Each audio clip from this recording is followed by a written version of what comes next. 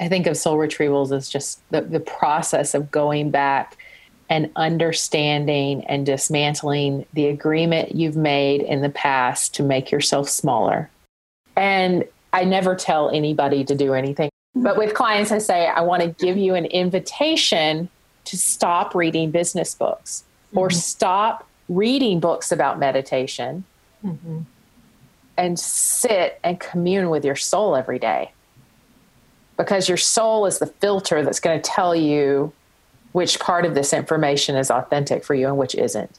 Otherwise, we're just taking everyone's frames and putting them on again because we're talking so much about being in our own experience. It, to me, is really hard to imagine really doing the work and growing without some version of sitting with yourself. Welcome to the Reboot Podcast. We are so glad you're here.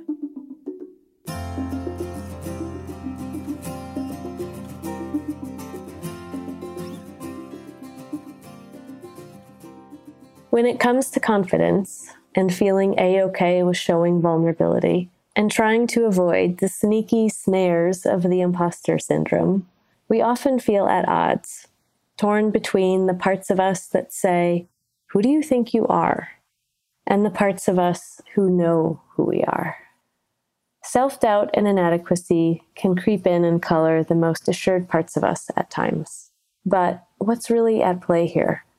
We know it's an inside job to keep ourselves clear-headed and attuned with our inner knowing, regardless of what the world throws our way in terms of perceptions, biases, and double standards. How can we be steeled in the face of these things without being an ice queen? While most leaders experience imposter syndrome, women generally are known for their own variety of getting in their own way in this regard. One of the ways this shows up is that they often will dive into a project or opportunity more slowly than men because they think they need more credentials first. Another class, another certification, an MBA, on top of what they have already rightly achieved academically or professionally. But consider the high-achieving CEO who identifies as a woman, who still feels less than the male colleagues in her network. How is it possible to be so accomplished and feel so shaky? How have high achievers recognized this in themselves and employed the right self-management when the inner voice tries to get the best of them? Many women leaders in the tech-dominant space perceive that they have to be more assertive or strong in their executive team seat to match the other energies in the room. And while this stance doesn't feel authentic, they feel the skewed weight of that external metric on, quote, how one should be, end quote, or what it takes to be seen and heard. We often hear our clients ask, is it okay that I want to lead differently than my male superiors? What does it look like to be even more effective without working harder because I can't work harder? How can I show heart and vulnerability and still be taken seriously? So, how do we, as women, stay in our own bodies, hold fast to our own truths, and not view ourselves through the eyes and expectations of others in the world at large? Who do you choose to be? What life do you want to lead? Recorded on Halloween 2019, in this conversation, I am joined by Ann Mehl, Heather Jassy, and Miriam Meima. We jump right in to talking about the masks we feel we need to wear, how imposter syndrome grips us, and all that gets in the way of us feeling our inherent enoughness. This is Ann Mehl, and I'm an executive coach based out of Manhattan. This is Miriam Meima. I'm a coach and facilitator. This is Heather Jassy. I'm a coach and facilitator. And I'm Ali, one of Reboot's co-founders and also coach and facilitator. And then this poem came to me this week, actually. How to Triumph Like a Girl. I like the lady horses best, how they make it all look easy, like running 40 miles an hour is as fun as taking a nap or grass. I like their lady horse swagger after winning. Ears up, girls, ears up. But mainly, let's be honest, I like that they're ladies, as if this big, dangerous animal is also part of me, that somewhere inside the delicate skin of my body, there pumps an 8-pound female horse heart, giant with power, heavy with blood. Don't you want to believe it? Don't you want to lift my shirt and see the huge beating genius machine that thinks, no, it knows it's going to come in first?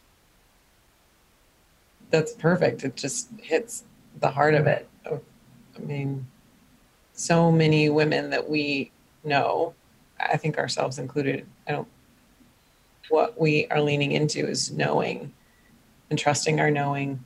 That's always been there.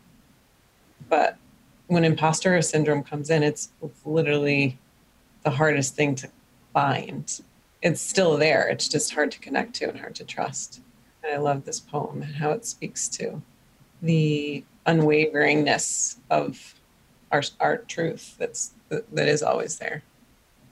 Heather, when I have to pre-apologize for my hoarse voice, but when the imposter syndrome topic, was surfaced, I was thinking about a conversation we had a long time ago related to this, and you had brought forward a book that you're a fan of. Secret Thoughts of Successful Women. I have it sitting right here. Okay, Valerie Young. It's the greatest book, and I've given this book to so many people. Every woman I've ever managed directly. I think one of the things she really nails is talking about how imposter syndrome doesn't really show up as imposter syndrome. People say, I don't have imposter syndrome. I just really feel like I fooled everybody and I'm going to get caught. Right? It shows up as different language that feels incredibly valid. It feels like a very rational friend who's speaking to you. And mine shows up something that starts with who do you think you are? I think everybody has their own version of how that voice shows up for them. But yeah, I pulled out some of the phrases that people can use with imposter syndrome. Who do you think you are? Sure, I'm successful, but I can explain all of that. Someone made a terrible mistake. I had a lot of help. People feel sorry for me. Sometimes it's people just really like me. Well, I just had connections. Wait till next time. I'm going to get found out. And just generally minimizing successes as a fluke are some of the ways in which imposter syndrome show up. There are a few great quotes. I'm sorry, I'm just going to be with this book. Maya Angelou said, I've written 11 books, but each time I think, they're going to find out now. I've run a game on everyone. They're going to find me out. Mm-hmm.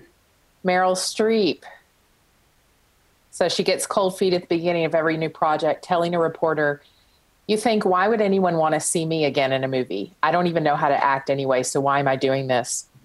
I mean, one thing we've discussed in this podcast already is just this idea that when imposter syndrome shows up for men, and according to Valerie Young, it's not nearly as often, and which I believe very strongly, it shows up differently. And really with men, you're just sort of learning like, hey, this is a thing that you have learned. It's a voice in your head that we have to dismantle by looking into our demons, but it's not reality.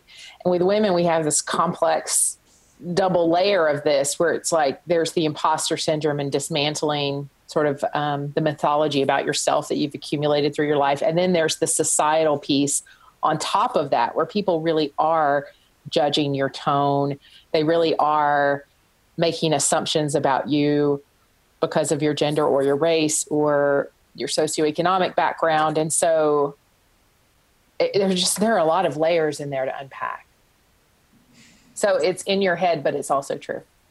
When you were saying, Heather, that yours shows up as, can you say it again? The phrase of who do you think? Yeah, I think that voice usually shows up for me as, well, who do you think you are? Yeah.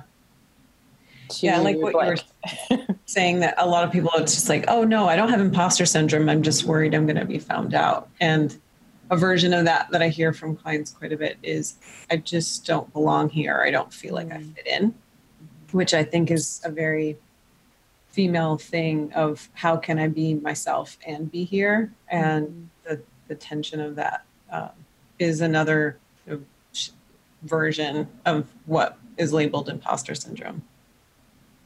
Yeah, and in observation and experience, it seems as though these feelings are particularly triggered in moments of vulnerability, feeling exposed, which is why often people will not put themselves out there, because these are the things that come to the forefront. So, if we're in the lane we've always been, using the same muscles we've always used, maybe we don't feel as much of that. There's a feeling of competence, but when we start to really take risks, these feelings really come flooding to the forefront. Mm-hmm. And I've seen it really grip people, powerful, capable, impressive humans that are slowly crippled by their inner demons that kind of have roots in this conversation around who am I to be here. Which is really a sad thing to see someone so capable doubt themselves and therefore start to get in their own way. Yeah, I think that it's amazing that there's a few different other books. One that I've read called The Confidence Code by Katie Kay and Claire Shipman, and they highlight the science and art of self-assurance and what women should know specifically. And a lot of the interviews they've done are with professional athletes and actors and people that, in their own right, you would separate yourself from and say they've got to have reached this potential, that they know themselves, or they trust themselves, or they're much more confident than me. And yet they've got the same scripts playing inside, even with all the achievements they've had.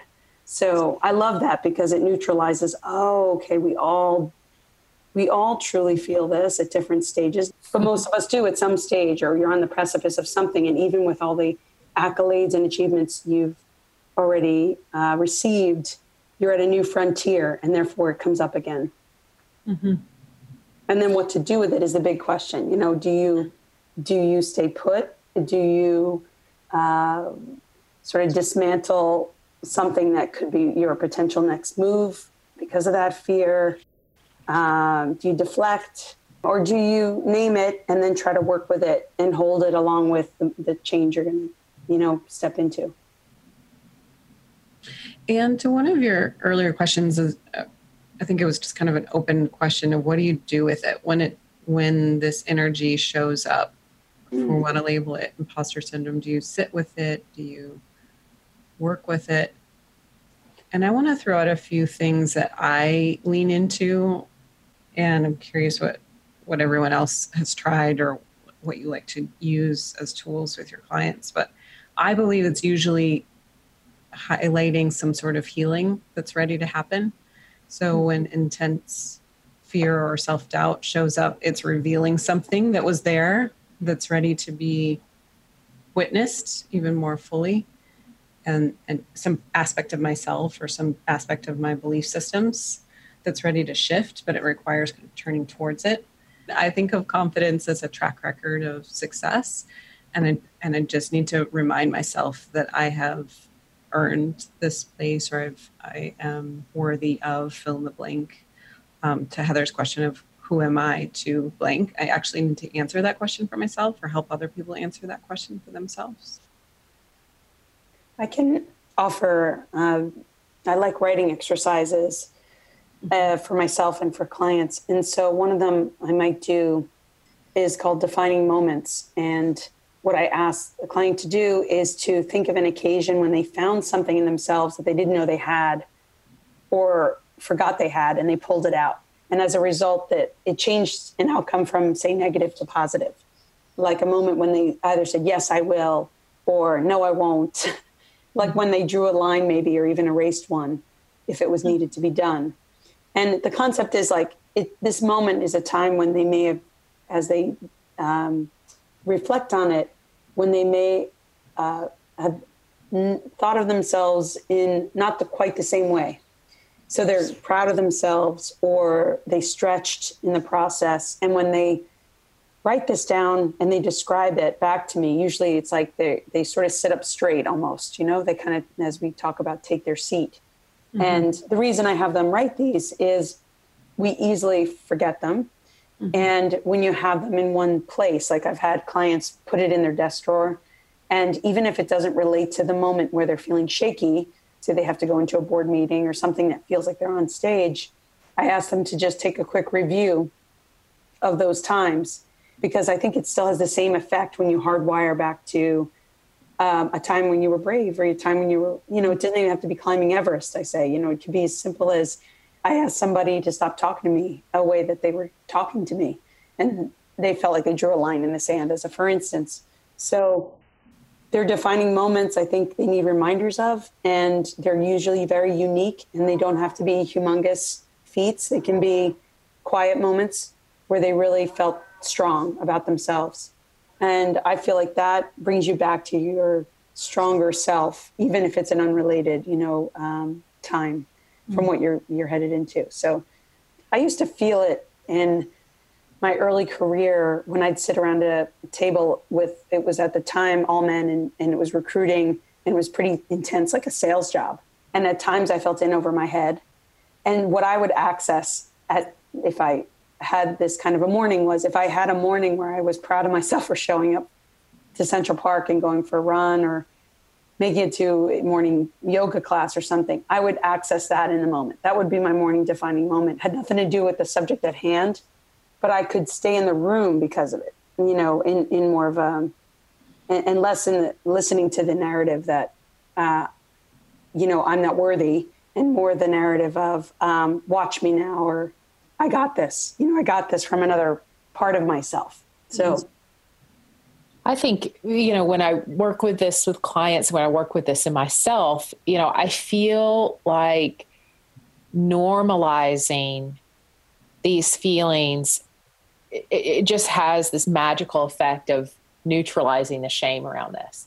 Mm-hmm. So when we say, of course I feel this way, I'm human, right? Hearing that Meryl Streep also feels that way, and Maya Angelou also feels this way, and that every leader, every female leader I interact with, a lot of them feel this way, right? And that this is a reaction to something societal that isn't about you. And it also is a reaction to feeling vulnerable and feeling like a stranger in a strange land, right? There are a lot of pieces to this. And so the more that we can just normalize these feelings and not think that they have to be absent for us to be able to move forward.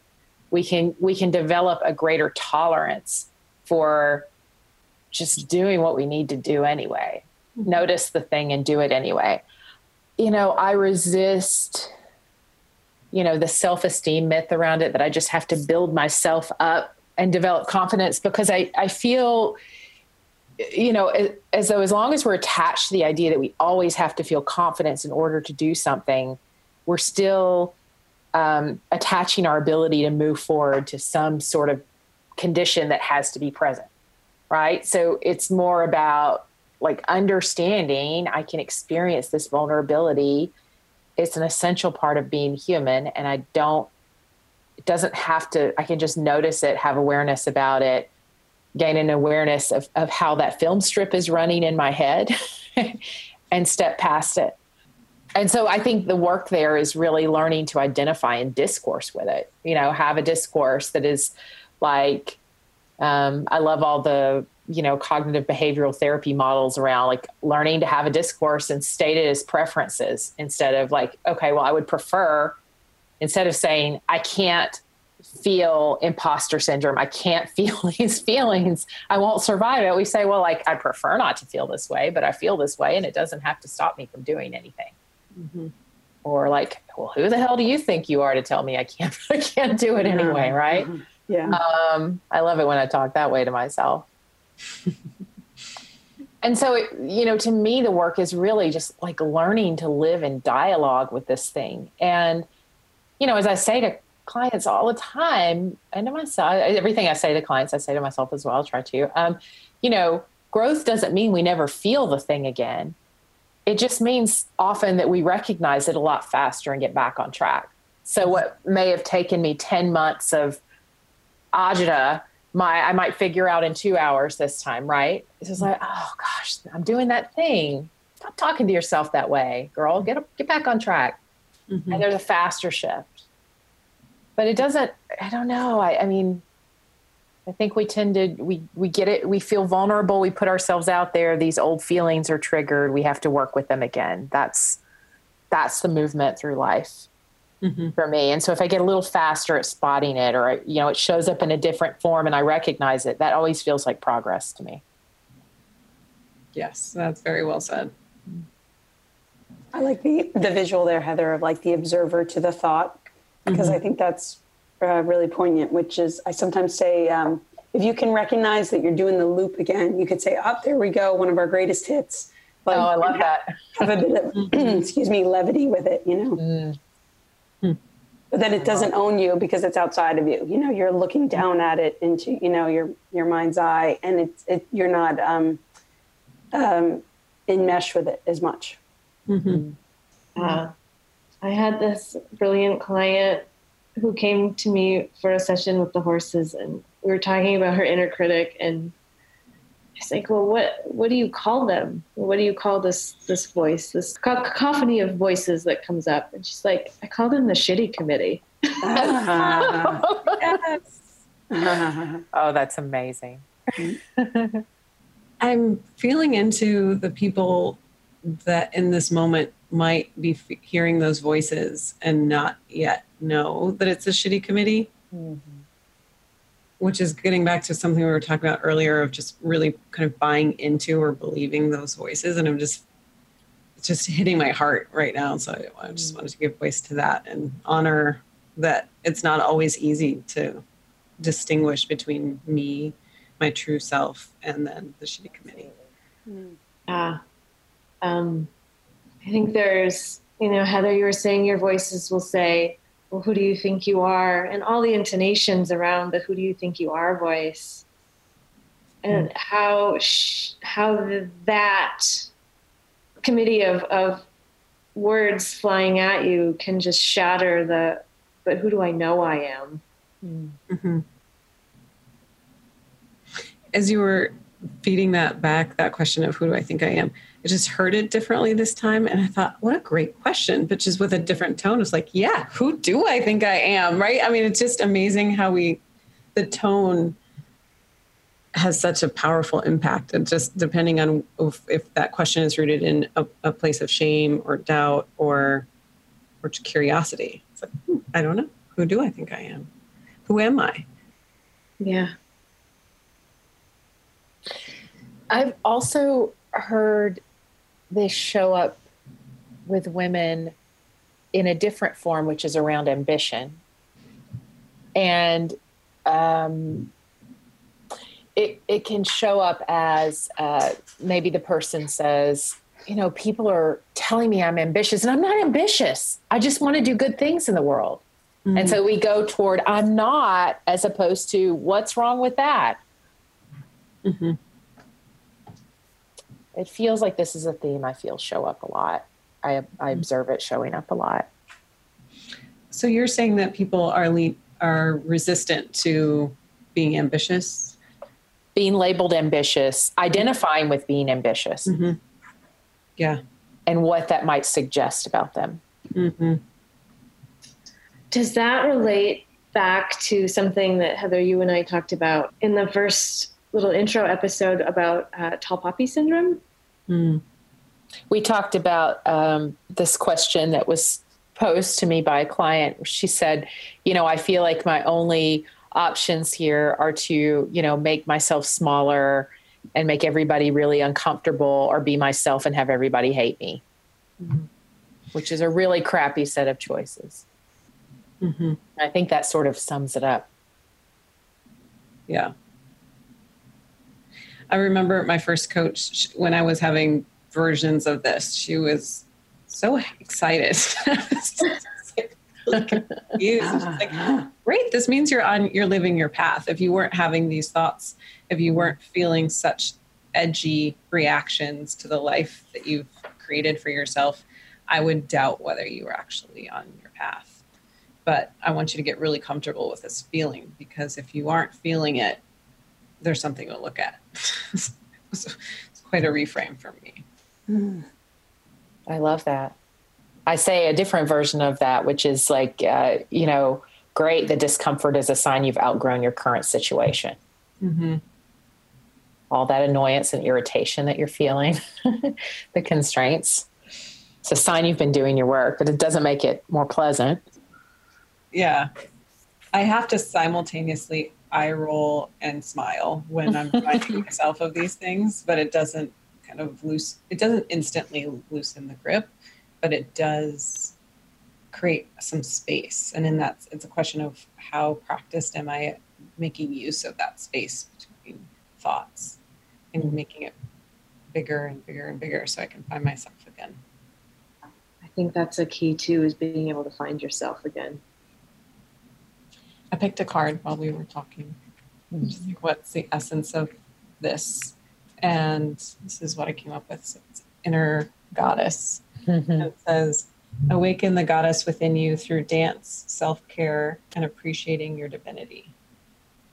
I really have been playing with putting on music or doing kind of the opposing. Let me try and put this into words. Whatever I feel like doing, which might be hiding under the blankets and going into a little ball. Mm. What if I turn on music and dance instead?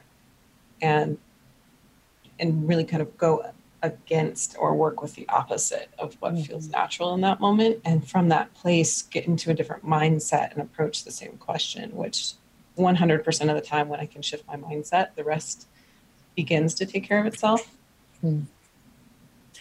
I love that. And as you're saying that, one thing that's coming to me is that so much of what we're talking about is actually anxiety about anticipation of future outcomes and being pulled out of the present. And I think that Ali and I have been talking about this a lot in the podcast, that so much of the challenge here is about being pulled out of your own experience into and looking at yourself through the gaze of others, as opposed to staying firmly rooted. So I love what you're saying, Miriam, about being in the body, being in your experience. And it to me feels like there's this interesting path through this, which is on one hand, almost hyper rational, saying, actually, this is a societal thing. It's really logical to have this set of feelings. I don't have to mess with it. I can dialogue with it.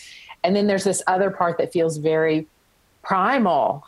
The other part of the work is like, I need to be firmly rooted in my experience. I need to steep in my own experience. I need to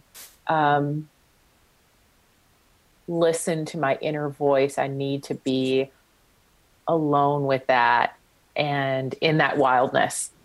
And so it's sort of an interesting two-pronged approach through it, right? Mm-hmm. And the latter feels so much more feminine. Sitting with it, inquiring, not rushing through it. Yes. Yeah. I keep getting this image of like a seed breaking through, or a plant breaking through the soil, like emerging, as if, in those super vulnerable moments where we're at growth edges, right? We're moving into new spaces. Everything's like so fresh and new for us that's naturally when all those fears are going to show up. They always get louder when, like Miriam, like you were saying, like, this is actually a good moment, let's just notice how loud this stuff is getting and applaud like what the opportunity is here. But using the image of like a plant that's just starting to like pop through the soil, like, man, if that thing listened to the voice of the shitty committee and like crawled back in the dirt, we would have nothing. And there's something to growing vulnerably and becoming your wholeness, right? Like you're in this constant process of becoming as a human, more and more, just like unfurling and unfolding into who you are. That to almost listen to the voice of the, imposter syndrome or the shitty committee or however it shows up, it feels almost tragic to me that it can take us down like that, because it just kind of, the rest of us are in a way like denied like the gift that is the thing emerging. I'm a late comer to gardening.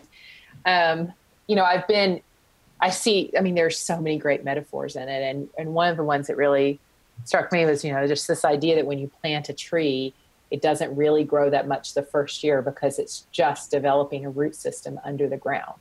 Mm-hmm. Like all that effort is around getting firmly rooted, doing the work. And I don't know, every winter, I think there's no way this yard's coming back. Like everything disappears. It's under a blanket of snow, and all winter it's just gathering energy and feeding itself.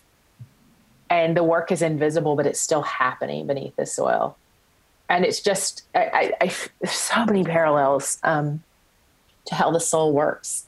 And sometimes it feels as though just doing this work, I'm dialoguing with myself. I'm like writing I'm doing all the things I'm supposed to do every day. And I'm not seeing I'm not seeing spring yet, but you keep doing the work and that root system is developing and it's getting stronger. I think there's an inevitability to it when you do that work. Mm-hmm. Yeah. And it, like you said, it's that quiet internal dialogue that strengthens the roots and the tools that we use that build our resilience and create that space, more space for us so that we stay with ourselves, which is like, I don't know, in my experience, probably the biggest lesson that's always in front of me. It's like, where do I lose myself? And where do I stay with myself? And as long as I have me, I am okay. When you were describing that, Heather, I was thinking about another coach was working with me at one time, and she said, I was getting on a call with someone probably, senior level, and I was doing the old, well, I don't know how I'm going to help this person script. And so she had me channel back to a time where I felt like I was in my element and I was myself and I was right where I needed to be to kind of pull up, those roots like you were describing. And the thought I had no professional connection. It wasn't a time that my career per se, it was like a time I was there for my mom when she was in hospital, but it felt like I was so brave and I was so present and I was so needed and it was all right. And it wasn't even a positive moment really. So what's interesting is to look at too, as you describe, connecting with just a garden as a relationship to where you are. I think sometimes it's also good to look at what does that imposter syndrome voice expect here? Because the gems, in the way that I was surprised with my own memory, I think sometimes those confident places come in whispers. They're not grand achievements, perhaps. They're not even positive. The connection to the body or the connection to being present or the you deserve to be here could be tiny little passing moments. But if you can access them, they are real. They're real. They're gems. They're not maybe huge. They're not written about in the papers, but so I like that reframe too, as part of this is kind of accessing your best self is like uniquely, what does that look like? And then just stay there. Don't put upon it. It has to look like X because that's chasing the outer, the external, I love that, Ann, because I can't presume to know what your internal experience was at that time, but you're describing, being there with your mom in the hospital. And I love that that's something that feels private, that's yours. And it's not about an award someone gave you or something, like to your point about it being something external, because it's about success being defined on your own terms, how you want to show up, what brave looks like for you, and not how the world would say it has to look. Like something private you're keeping for yourself. In a lot of the horse sessions that I do with folks, this can come up in a myriad of ways, but one of the key things that can happen is this lack of belief in a right to exist even. And that shows up actually in the arena with the horses as the horses not even sensing the human that's there, which is fascinating to watch. And then as soon as that human finds their feet and finds their roots and like starts kind of owning oh wait, this is who I know I am, then the horse starts interacting with them as if they're actually there. It's such an affirming moment because it's such a dramatic shift in the whole experience for them. And it can really just lift up how even something so basic as just the basic right to exist is impaired in so many of us. Like we have to build that back or find that for ourselves. And then, stay with ourselves and grow ourselves kind of out from that place. Mm-hmm. What I was thinking about earlier was how what we might call imposter syndrome leads to such predictable behavior and unhelpful. What I mean by that is I see my clients in a moment where they're feeling this doubt of themselves or they're not feeling connected to their true self or best self.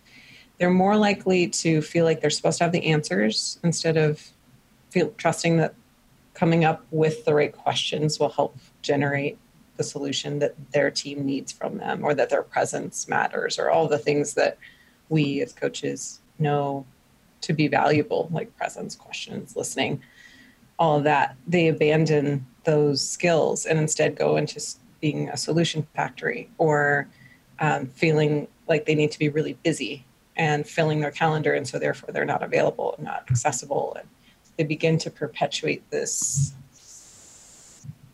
version of themselves, this persona that's got it all together and has it all figured out, which isn't actually that helpful because it's quite replaceable if you're just trying to find someone to be more of like a solution factory.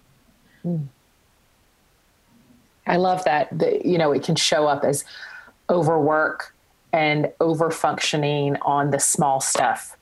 And, when we talk about vulnerability is when this stuff shows up, it can also mean, to your point, filling up the calendar with the busy work and not making time and space for the bigger strategic work, which is often empty space, right? Which can really trigger vulnerability for people. So you can imagine if you show up with this idea of like, it's all a fluke, I'm going to get found out, just wait, right? That, those thoughts really drive you to want to function really hard and show how productive you can be. And that isn't necessarily the most helpful set of behaviors when you're trying to stretch into a greater leadership role.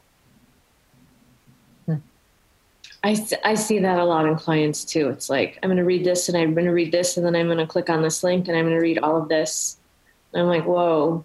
But it's interesting to watch the mind try to like ameliorate, right? Like these deep felt feelings of discomfort and unpleasantness. And, the feelings that feel like they're kind of attacking our very sense of self, right? Which all of those feelings are such an inside job that really nothing on the outside can really dislodge it. Like it takes that like going in and finding yourself.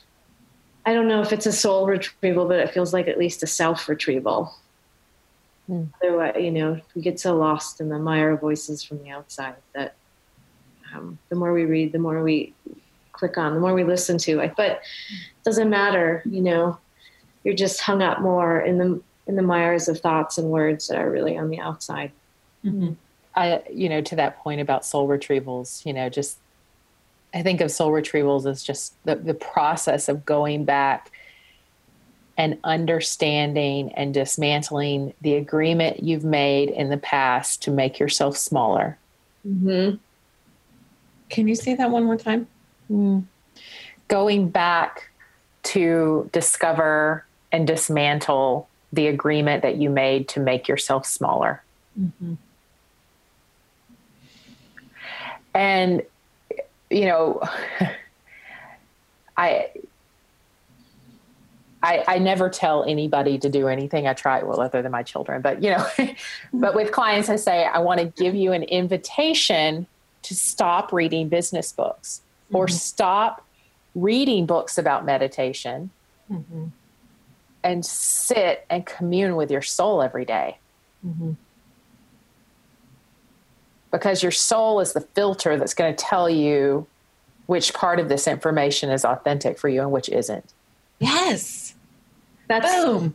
That's to me the craft. That is the masterwork of being human right there. Mm-hmm. Otherwise, we're just taking everyone's frames and putting them on again, because we're talking so much about being in our own experience. Mm-hmm. It, to me, is really hard to imagine really doing the work and growing without some version of sitting with yourself. Mm-hmm.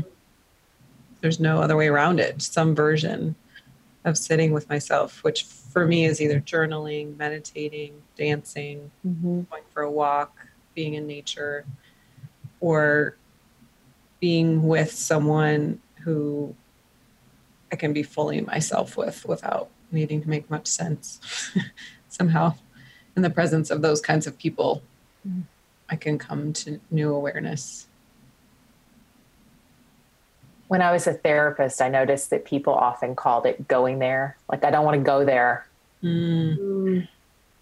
Some version of going there. And there's this real fear. And I've certainly experienced this in my life as well. There's such a fear of going there and what I might find.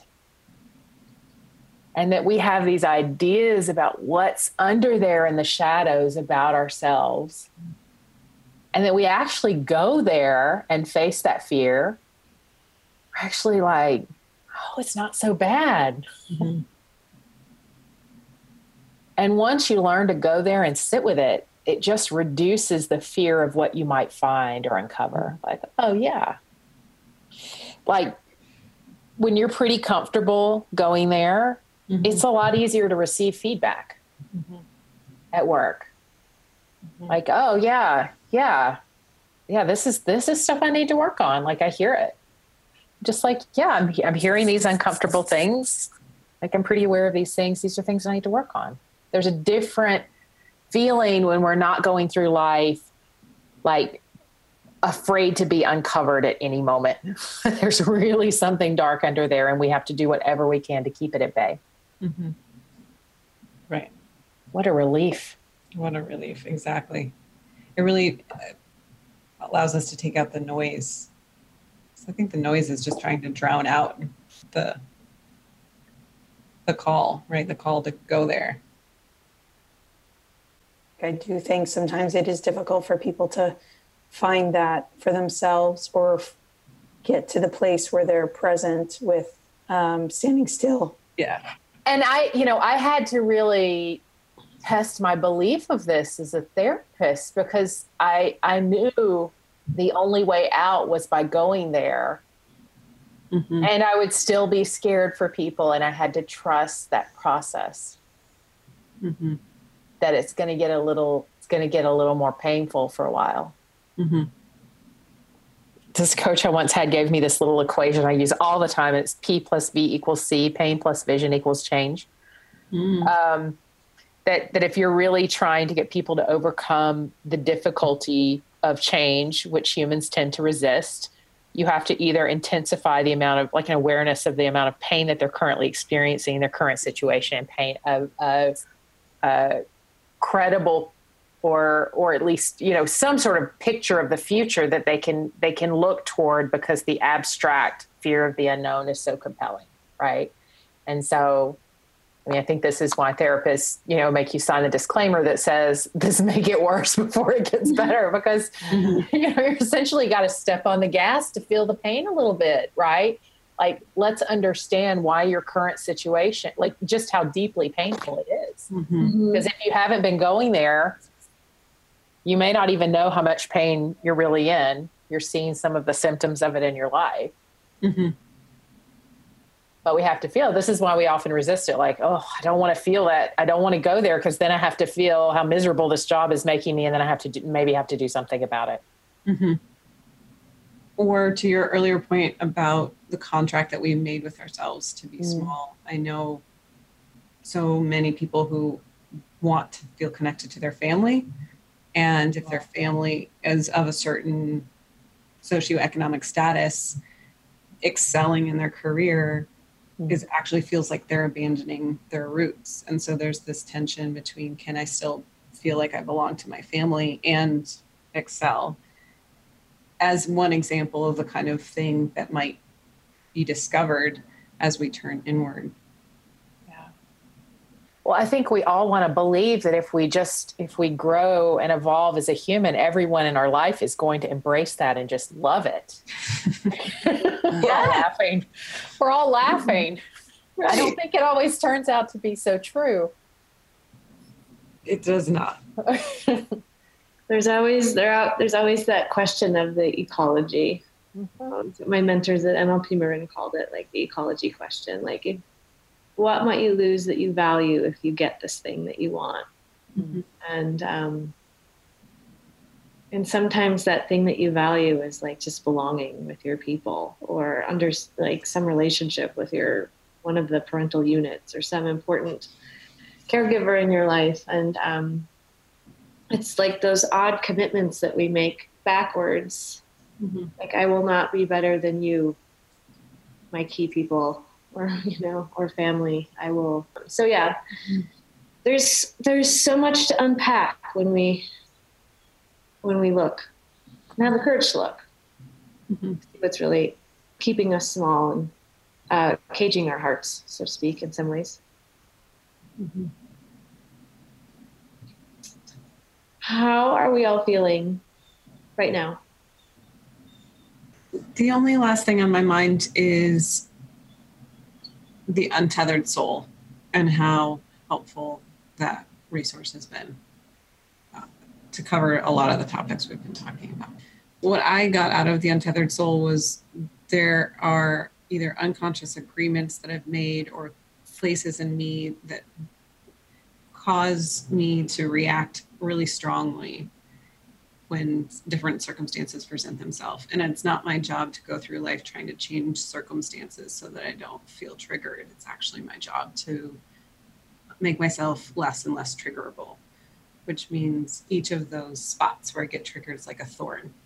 And I want to find those thorns and actually learn to lovingly remove them rather than feeling like I want to protect myself from having them be touched. That is the work. And I think too, part of the work and the kind of that masterful move in the craft of becoming human is to know that there's no X marks the spot, right? Like, we never arrive at a place where we're like, oh, great, I don't have to look at that shit anymore. But it's the process of coming back and returning to. And even if you do venture out into the world and you get lost in the other voices that are out there and the noise and the et cetera, like, you're able to track yourself back home and find your ground and find your roots. And Heather, as you said earlier, that the time between going out and coming back can get smaller and smaller. Shorter. Mm-hmm.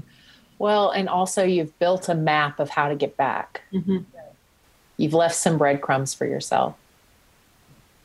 Oh, that's great. But I understand that feeling, and I've certainly had it like, oh, I just have to keep doing these things.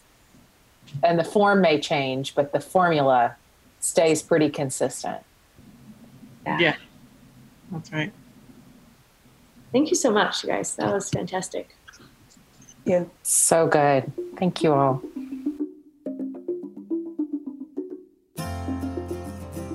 If you enjoyed this episode and want to hear more, head to reboot.io/podcast to explore past and present seasons of our podcast conversations.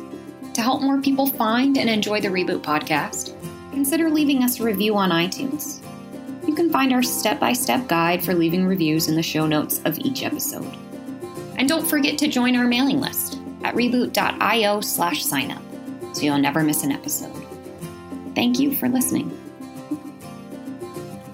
How long till my soul gets it right? Did any human being ever reach that kind of light? I call on the resting soul of Galileo, king of night vision, king of insight.